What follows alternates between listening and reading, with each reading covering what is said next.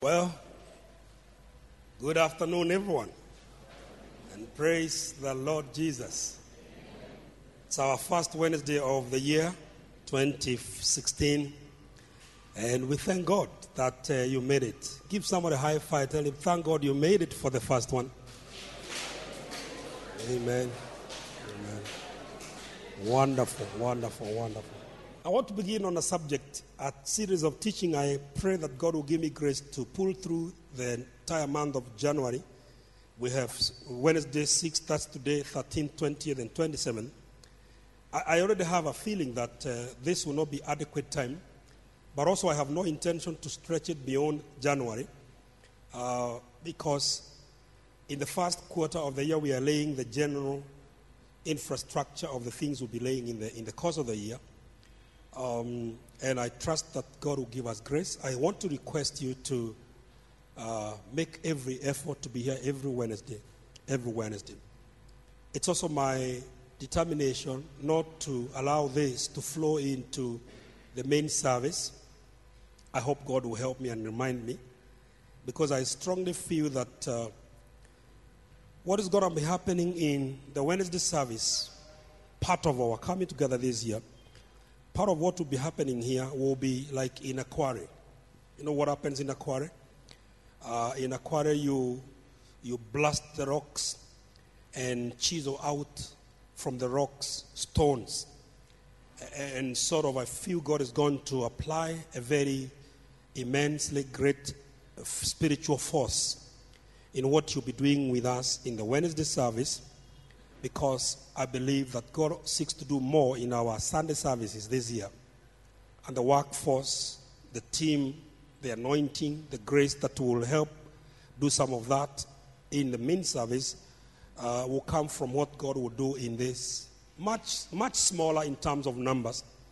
But I never despise the Wednesday service at all, because to me it's not really the number of people that determine the size of a meeting, even though numbers are good. But even though numbers are important, really it's not about numbers. It's about the depth we can go into in the Word of God and the manifestation of the power and the presence of God. But I strongly feel that there will be a lot of building and construction that will be taking place in the Wednesday service this year. A lot of that will be happening, and perhaps we need to remind ourselves, therefore, that as we come in through these doors, we need to come with an attitude to learn, to be stretched, because School of Wisdom is not Sunday service. Tell your neighbor, School of Wisdom is not Sunday service. It's not an extension of Sunday service. It's not a shortened version of Sunday service. Come on, talk to someone. Come. But School of Wisdom is simply a school where we come to interact with wisdom. Amen.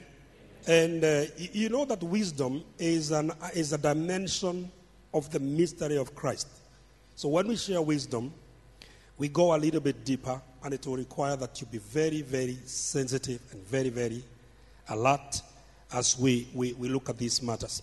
We have already made the announcement that the Holy Spirit did lay in the hearts of the elders who oversee this work, I being the senior elder. The Holy Spirit laid in our hearts that the focus of our ministry this year will be to excel in the knowledge of Christ. I thought we would get away from this matter of Christ come 2016, but we are back there. It looks like we'll never leave this place, this person, this matter called Christ.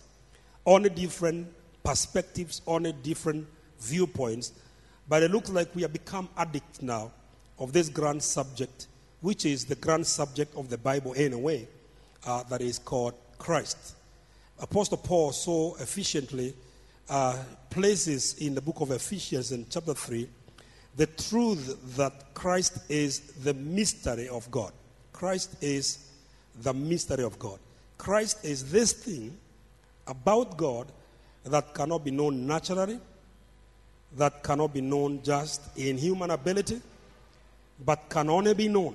Christ is this thing about God that can only be known when God chooses to make it known. Christ is this thing about God, and we know it's not a thing really. It's the knowledge, it's the understanding, it's the insight, it's the revelation about God, which cannot be known unless God himself reveals it. And that is exactly what happened to Simon Bar-Jonah in Matthew chapter 16 when Jesus asked them the question, who do they say that I am? And they gave all sorts of answers, and they implied that Christ was one of the prophets. Then he turned to his own and also asked them the question, but who do you say that I am? It is Simon Bar-Jonah that said that thou art the Christ, the Son of the living God. And Jesus commanded him. He said, blessed art thou, Simon Bar-Jonah, for flesh and blood. In other words, not in your own ability. Flesh and blood. It's not a man. Flesh and blood has not revealed. Flesh and blood cannot, will never reveal. But he says, but my Father has revealed this to you. So in other words, therefore, Christ is this understanding, this knowledge of God or about God that cannot be known by anyone, even out of desire. Can only be known when God chooses to reveal. And that's why in Matthew chapter 11, again, Jesus thanked the Father and told the Father, I thank you, my Father, because you have hidden these things to the wise, to the rulers, to the great. But you have revealed these things to the babies who have no experience, who have no money, who have no status, who have no name. But you have hidden these things to those who have the means. If these things will be found in a university, then those who are in the university should have found them. But you have hidden these things to them, and you have revealed to babies. Babies here implies naive, innocent, inexperienced, helpless. God reveals. God has revealed. And then Jesus moves on to Matthew chapter 11, verse 28, and says, come to me, all you who labor and are heavy laden. Some of the laboring and the burden has got to do with man's own effort to know God. You will labor and find nothing. He says, come to me, and I will give you rest. Why? Because when you come to me, you will learn of me. You know, Christ is more than a university. In him are many departments. In him are many disciplines. You can never come to the end of studying Christ. And I'm so glad because this gives me the assurance that I will never get bored in Christianity. Aren't you not glad about that? You will never get bored? Come on, we're not going to see the bottom. We'll keep studying and keep studying. It gets more interesting and more interesting and more interesting. He said, come to me and learn of me. And then he points us to his internal makeup, his internal spiritual constitution. He says, come and learn of me, for I am meek and lowly. And he's pointing us to his nature. And so really when we study Christ, we are studying the nature of God as put on display through that man called Jesus the Christ. We know very well from the Bible in the book of Matthew chapter 3 that Jesus was Jesus until he was the age 30. At the age of 30, he too, like everyone else, came down to the Jordan and was baptized by John. And the scripture says he was praying. And as he was praying, the heavens opened. When the heavens opened, then the Spirit came down in the form of a dove, alighted on his shoulder. Then the heavens spoke, or a voice came from heaven that said, this is, not that is. See, if the voice said that is, it would mean the Father was so far away as the heaven, and the Son was so far away as the earth. But it did not say that is. The voice said, this is. In other words, both the Father, the Son, and the Spirit bearing witness together in that water in the Jordan, the Father saying in his voice that this is my beloved Son. From that time, we know that Matthew chapter 4 or Luke chapter 4, he was not only filled with the Spirit, he went out to the wilderness and then came back full of the power of the Spirit. And from then was he then called the Christ. Christ meaning the anointed one. So God anointed a man called Jesus. Jesus was a man completely human like you are. When the Spirit of the Father came upon him, the same Spirit we received, the Spirit of adoption, then what is mortal, what is just human, put on what is immortal, what is spirit, what is godly, what is heavenly, and that put God on display. Now, that's the same thing God seeks to do in your life. And this journey started on the day you got born again, you got connected to God. And immediately after giving your life to Jesus, being born again, that was a baby, that was a child. That's the child that must mature from being a nepios and come to the place like we have been sharing in the past, where you are a huios, fully matured son that also becomes a pater, that becomes a father. It is at the point of being a father that God uses you, a son, to raise other sons. Amen? And therefore, Christ decodes God. Christ makes the invisible God visible. He makes God, who is a mystery, become so plain and so easy that all and sundry can see and say of a truth, this is who God is, and this is what God looks like. So we'll go a little bit deep into this mystery, and I'm beginning on an interesting subject here tonight that will really get some heads rolling, but that's okay because we'll take time and talk about all these things. And so if you hear anything strange tonight, just hold your horses, take time, think, read scriptures, come back next Wednesday and see whether these things are as I am sharing them according to what I believe is what the Lord has laid in my heart. Let's therefore now turn to 2 Corinthians chapter 5, in verse 1 up to verse 5. For we know that if the earthly house of our tabernacle be dissolved, we have a building from God, a house not made with hands, eternal in the heavens. 3 words referring to the same thing: house, tabernacle, building. House, tabernacle, and building. Well, according to the version I'm using, I don't know what version you have there. For we know that if the earthly house of our tabernacle be dissolved. So that's 10. So 3 words that are pointing to the same thing: house, tabernacle, building. House, tabernacle, building. House, tabernacle, building. 3 words that are being used over here. It says, for we know that if the earthly house of our tabernacle be dissolved, we have a building from God, a house not made with hands, eternal in the heavens. For verily in this we groan, longing to be clothed upon with our habitation, which is from heaven. For verily in this we groan, longing to be clothed upon with our habitation, which is from heaven. So the 3 things I mentioned earlier on: house, tabernacle, building. House, tabernacle, building. All of them, they have one word in common, or one word for all of them. It's the word habitation. So if our house, if our tabernacle, if our building, if our habitation. Now, habitation is the place where you dwell. I want to add another word here called the natural habitat of a thing. The natural habitat of a thing. Nothing can thrive or do well or grow or multiply or increase unless it finds its natural habitat. Natural habitat, in other words, is the environment within which something can do well. Generally speaking, we know this from our experience here in Kenya, that tea grows or does well in the hilly and cold areas. We know that coffee does well in the hilly but not very cold areas. We know that rice does well in the warm and flat areas.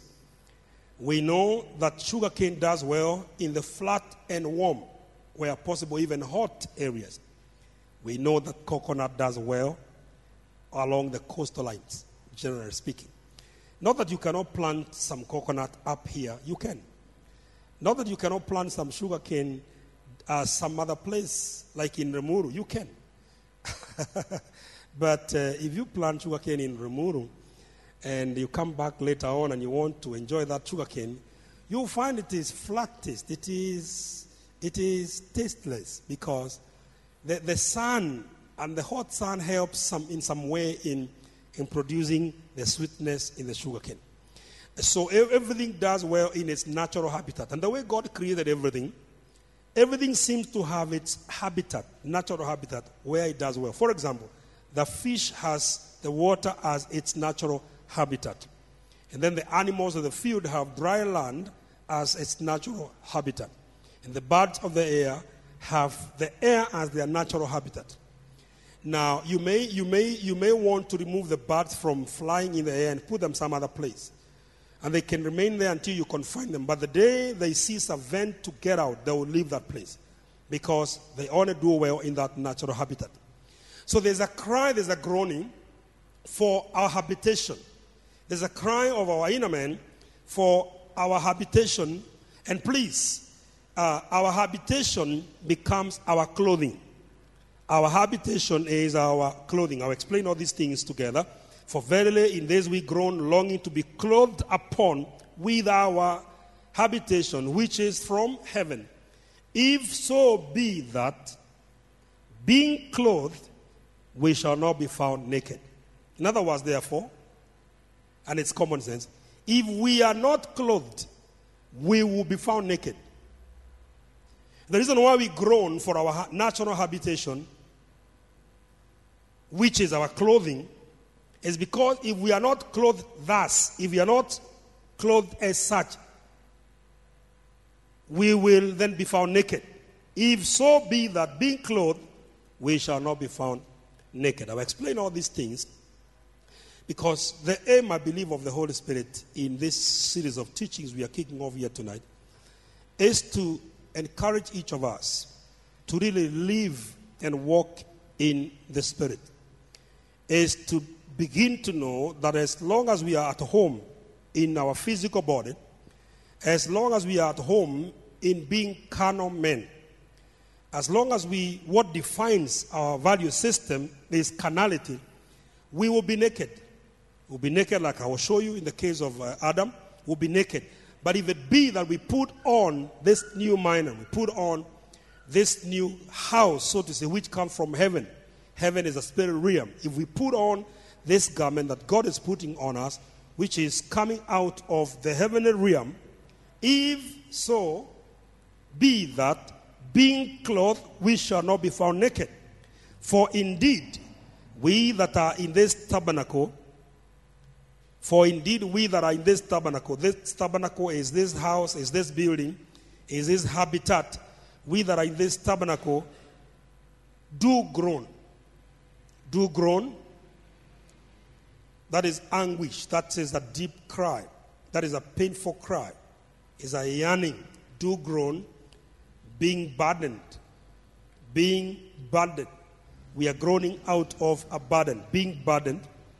What's a burden? It's a heavy weight that is put on you. Being burdened. Not for that we would be unclothed.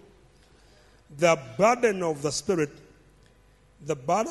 is not that we'll be unclothed, if it be that this physical body is our present clothing in the physical being.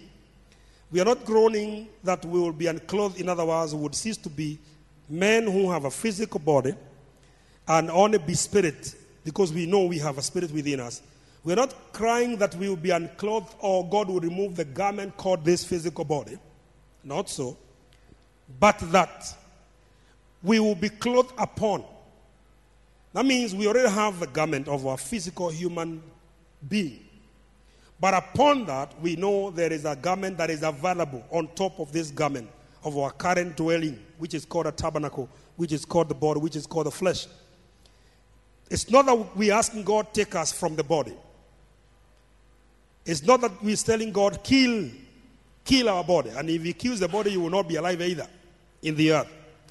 We are groaning so that while we are still human and living in human bodies, on discovering that the human body leaves you naked, unexposed, and on discovering that there's a heavenly house, dwelling that is yours, then we are asking him, we are groaning, we are crying, that we will be clothed upon.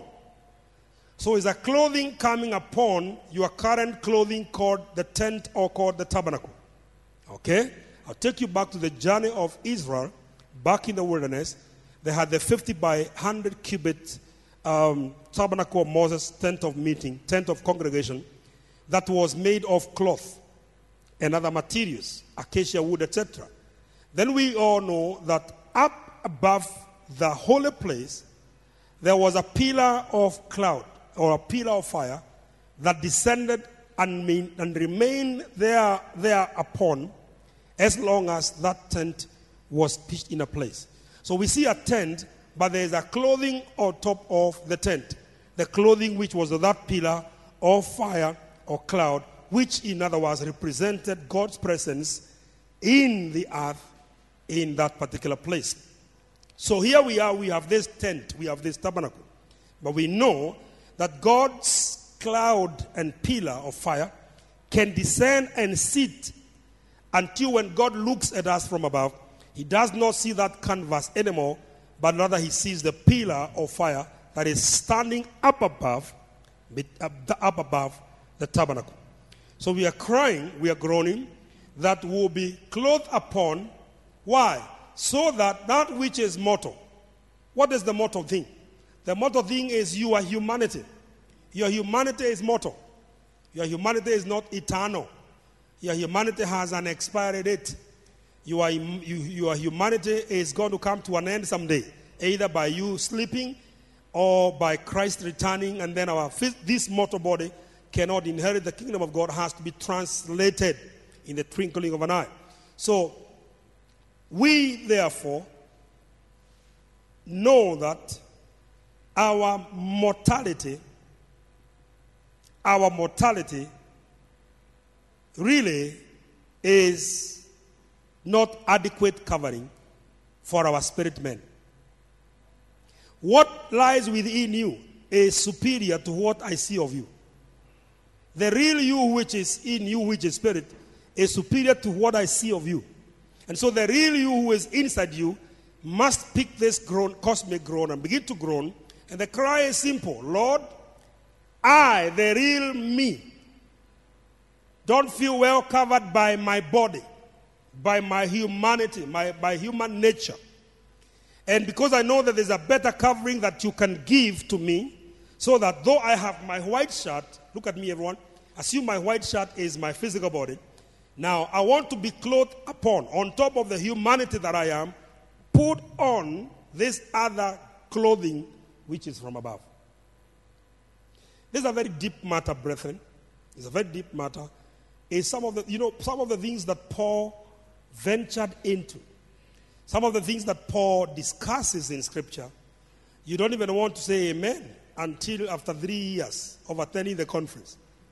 Lest you are saying amen to the wrong thing at the wrong time. Actually, Peter says that some of the things that Paul writes, they are difficult to understand. Like this is a very difficult matter to understand. Luckily, Paul does not only discuss this matter in only one text. So we'll look at several texts. And we have already looked at, for example, chapter 4. Towards the end of last year, I was reading 2 Corinthians chapter 4, verse 10, 11, 12. That talks about we die daily. You remember that? Just the chapter before this one. Talks about we die daily. So that now death works in us and life in you. You remember that? And what is that dying daily? What in them is dying? What does he mean in Galatians 2 verse 20 that I no longer live but the life I live? What is he talking about? He's talking about there is something mortal in us. Mortal means that which is dyeable. All right? Not dyeable as in applying dye, blue, purple, no. Dyeable is my own way of saying something that can die. In you there is something dyeable, which is your humanity. That's what dies daily. Not your spirit man dies daily. It's your humanity that dies daily. Not because you are aging, but because you know you have to be deliberate about the old person, the old man, who is not necessarily a wicked man. The old man is the human nature that would leave your spirit man exposed. You would be naked. You'd be naked. And later on in this chapter 5, Paul says, therefore we walk not by sight but by faith. Because if we walk by sight, it means we walk in our humanity. It means we admit we are only human that can only interact with things physical. And so we walk by faith, by sight. But he says we walk by sight, by faith, because walking by faith is the walk of the Spirit. is the way you are able to walk and touch in the reality of things that are spiritual. Okay, so we want to be clothed upon that which is, so that which is mortal may be swallowed up of life. Now that life is immortality. So we know that unless immortality or Zoe or the undiable life. See, mortality is the diable. That is wasting away. That is ebbing away. When I was a young man, I had serious, thick, tall, black, khaki hair. Is it khaki or it was nylon, kind of, when I was young? But with the age, I found something is happening to my hair. Don't look at me like that as if yours is completely intact. You were telling me, oh, good for you. What about you? Your teeth are no longer there. I'm also telling on you. Some of you don't have 32 teeth. Because of age. Because of age. So our motto, whether you like it or not, even the physical forces that are at work in this earth, they are not necessarily very good for your physicality, your physical body. Now, while that is the case, Apostle Paul opens our eyes to a certain reality. The reality is that actually it is the immortal that sustains the mortal. And that if we would only live as mortal beings on what is only physical, even our aging process would take place faster. But that if our mortal would begin to feed on and be clothed on and put on what is immortal and undiable will even prolong life in the earth in our mortal beings. I used to wonder, how come Adam, Methuselah, Noah, Cain, Abel, these guys lived for so long, 900 some years. And then it is God who got to a place and said that I'm going to lessen the days of men on the earth. I think he said 120. Is it 120? He said 120. And it's God who said it. Now, what provoked him to say the days of men shall be 120? What prompted him to say that? Okay. It's because man chose to walk in his mortality and not in God's immortality. When man chose, for example, and I'm coming there, when man chose, for example, to respect the law of the desire of his body, to partake of that forbidden fruit, etc., then that simply meant if he lives by that law that leads to death, then he cannot live forever anymore in that state. The only way to help man is kill him, so he does not prolong his wickedness and his disobedience on the earth, in the hope that the day will come when we have a seed in the earth that can connect to immortality and live as long as immortality allows, because it is the immortal that sustains the mortal. It is what does not die in you that will keep what in you can die longer on the earth. Amen. Are we together? That verse 3 over there is carrying weight. If so be that when we are clothed, then we will no longer be naked. Unless the mortal puts on the immortal, then the mortal is naked. While as your spirit man is inside you and transactions take place inside you, but really your covering does not come from your physical that we see body. Your covering comes from what is within you, that which is spirit. And that's why Adam one day discovered he was naked. Nobody told him. He just discovered he was naked. Why? He did not listen to the immortal law of God, which is the law of life in Christ. He listened to the mortal law of his physical body, which is the law of lust, the law of sin and death. The love of God was no longer in him, but the love of the world was found in him. And the love of the world is, what is in the world is the love of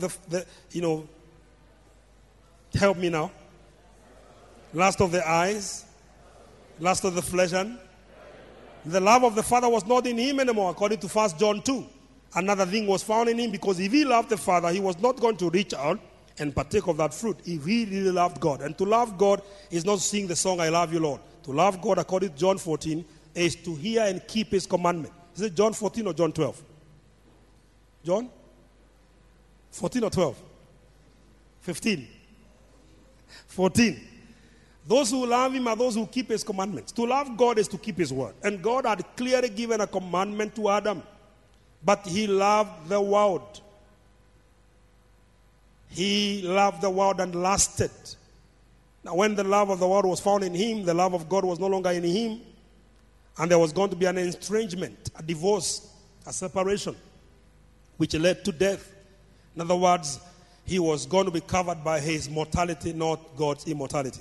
Until God put a bridge in place so man could cross back from mortality back to immortality, which the scripture says God has brought to light immortality. When you and I got born again, it was more than just going to heaven when we die. It was so that while we are living this life, we can taste the undying life now. That's why it says we'll never die. We'll only sleep. Why? We got life in us that can't die. It's the undyable life already in you. And so what we now need to do is allow that undying life to become the life you live, because that's the only perfect, adequate covering for your spirit man. Anything else will leave you harassed by simple, small devils. Brothers and sisters, I'm talking about a matter which is going to bring a lot of spiritual covering to our church.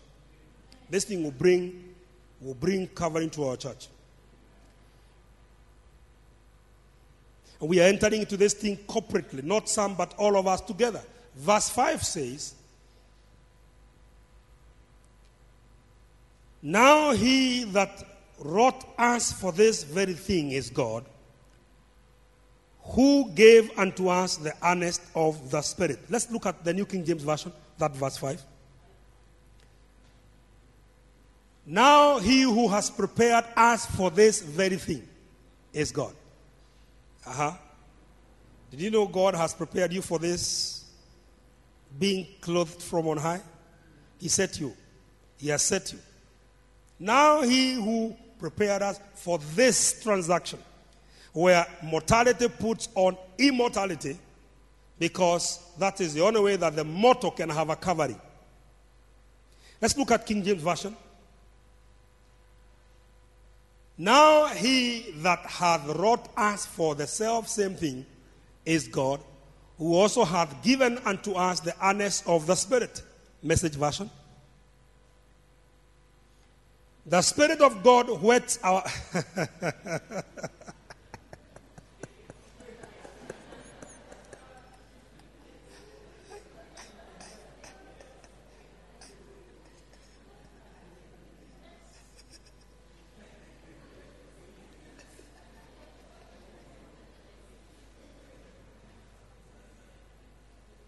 Okay, we'll take it as it is. The Spirit of God whets our appetite by giving us a taste of what is ahead. He put a little of heaven in our hearts so that we will never settle for. Exactly. That's what God desires to do with some of us. He wants you to taste some of the hidden manna, and you will never settle for the flesh anymore. When we go through what you're about to touch, when we go through what you are about to see, God is going to open our eyes. Some of you will think we are teaching Caltech things, but before you call us Caltech, hold on. You need a whole month to conclude. Let's look at the other version. Now he who has fashioned us, preparing and making us fit for this very thing, is God, who also has given us the Holy Spirit as a guarantee of the fulfillment of his promise. So there's an earnest of the Spirit. This groaning is activated by the Holy Spirit, who we have received, if it be you have received the Spirit.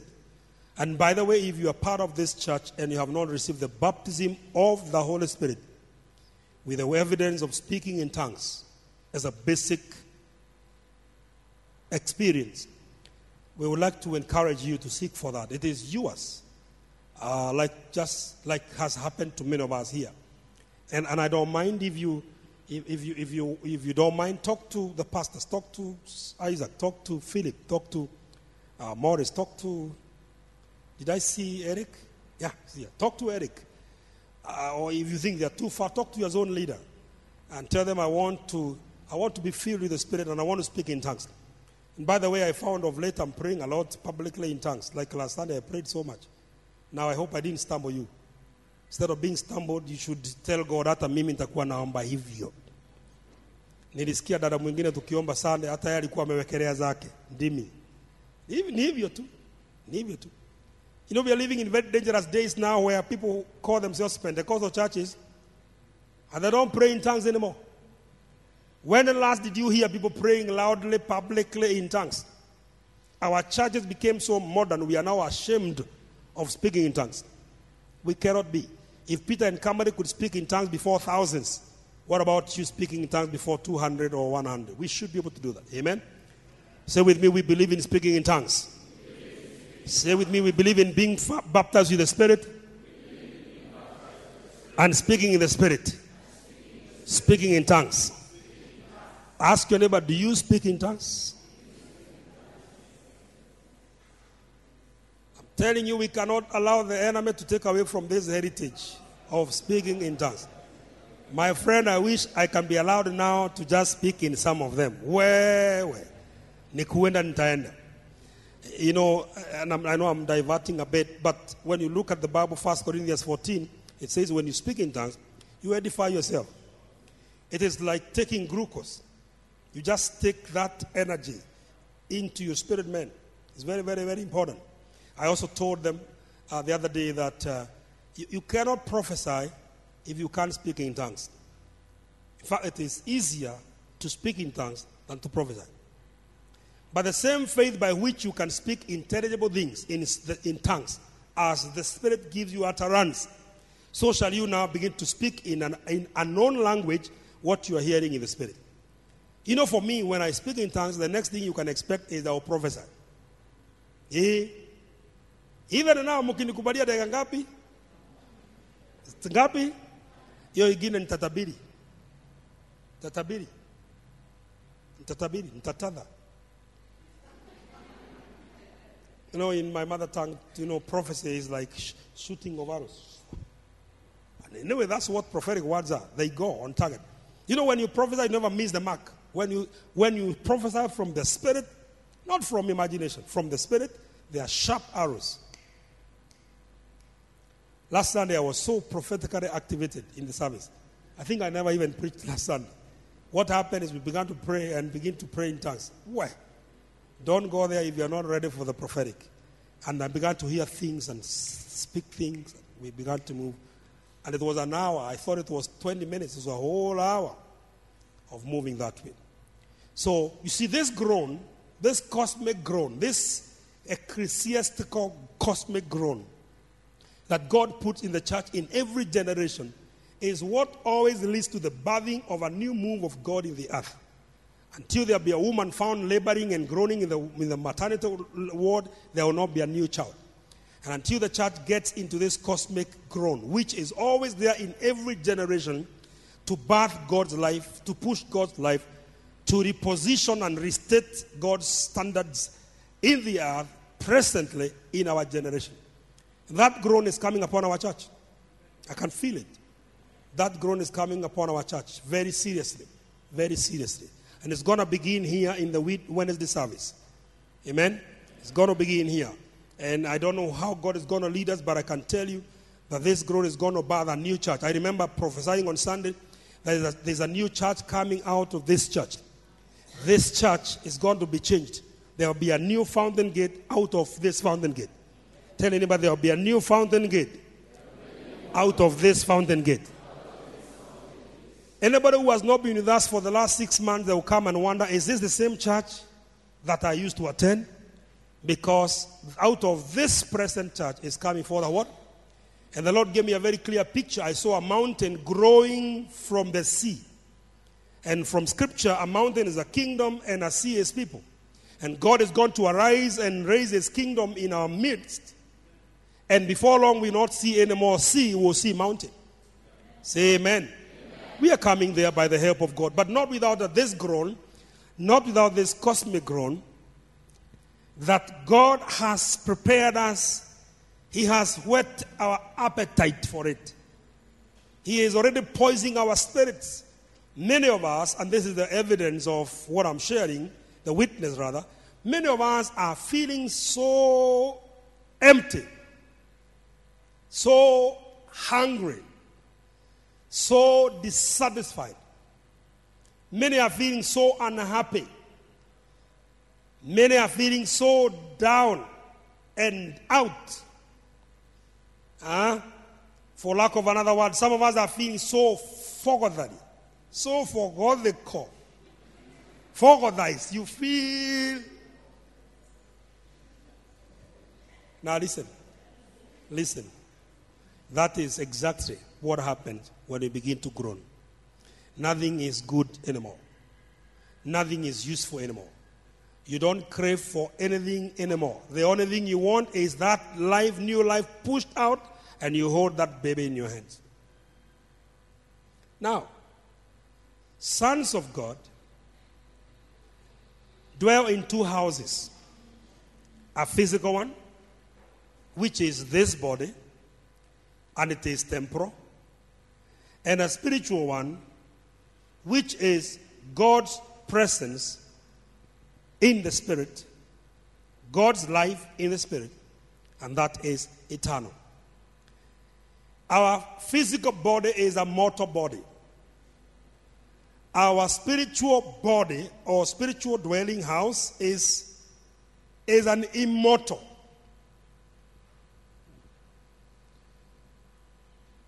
Therefore, it follows that while we are in this physical house, our spirits are engaged in a spiritual groan or travail. In fact, the absence of this groan means you are no longer in the spirit. If your spirit is no longer yearning and crying for God, my friend, I doubt you are anymore in the spirit. You may have gone back to the flesh and settled there. But as many as are alive in God and in the spirit, there is a constant, continuous groan or cry or yearning, travailing, pain. There's a pain our spirit man is constantly subjected unto. Because it's by the reason of that pain that the spirit man can have hope for joy in the future. The scripture says that when a woman is in travail, she is in pain and sorrow and all of that. And then as soon as she delivers, the sorrow is reversed. It becomes joy. In a twinkling of the eye, in a moment, the very one who was crying is now laughing and calling everyone and saying it's a baby boy. 3.9 taimajini, baby boy. 3.9 taimajini. And the friends will come and say, oh, you do not even look that big. Ni Mungu tu, taimajini, 3.9, baby boy. And they are now laughing, they are happy, they are celebrating. Oh, there's going to be some porridge. You better whet your appetite. You better whet your appetite. There will be some porridge, fermented porridge, brown, wimpy, fermented porridge for free. There will be jogo, there will be jahe, there will be free food. Why?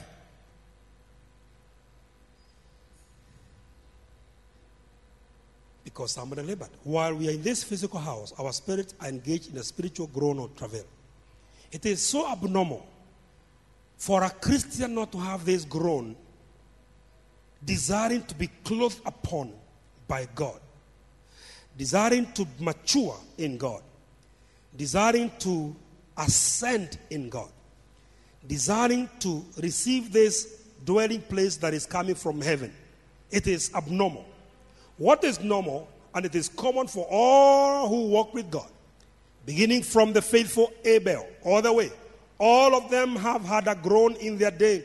Even Noah in his day had a groan. Even Seth had a groan. Even Enoch, Abraham, Isaac, Jacob, David, all of them were subjected to some pain somehow, somewhat, Peter was in the groan. Paul was in the groan. Jesus on the cross. Eloi, Eloi. That's the groan. And this follows what happened back in the Garden of Gethsemane. He is in the groan. He is groaning until tears ceased to be tears. It became drops of blood coming forth from his face. It's a groan.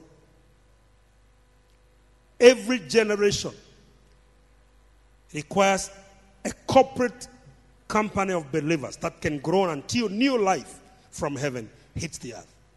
Because if not, then the mortal has no covering, and the mortal gets so exposed, and life is cut short. So while we are in this physical house, our spirits are engaged in a spiritual groan or travail. The travail is actually a deep spiritual longing. The travail is actually a deep spiritual longing for the presence and reality of God, which is the garment that covers our inner man adequately. The travail is a deep spiritual longing for the presence and reality of God, which is the garment that covers our inner man adequately. I'm trying to repeat that so if you can pick the sentence, it will be very, very helpful for you. I repeat. The travail is actually a deep spiritual longing for the presence and reality of God, which is the garment that covers our inner man adequately.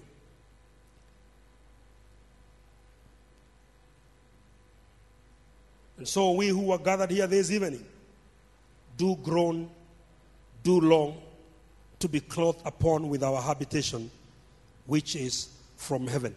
Let's spend these remaining 2 minutes doing exactly that, groaning and crying and yearning and praying. Stand up, raise your hands to the Father tonight. Worship team members who are here, please raise your hand before the Lord. You have a very key role to play in our church this year.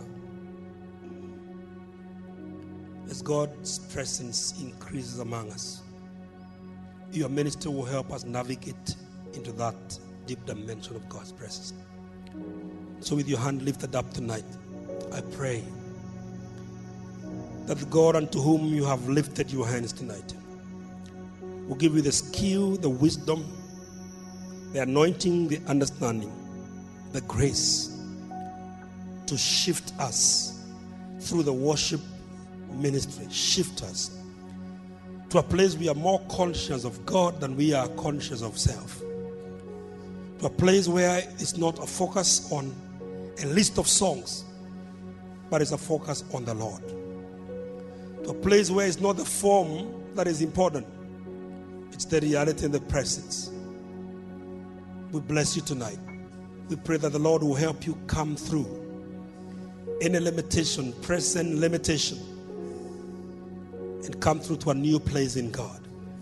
Beginning coming Sunday, yes, you shall minister with a new anointing, a new unction, a new grace, a new depth, a new revelation.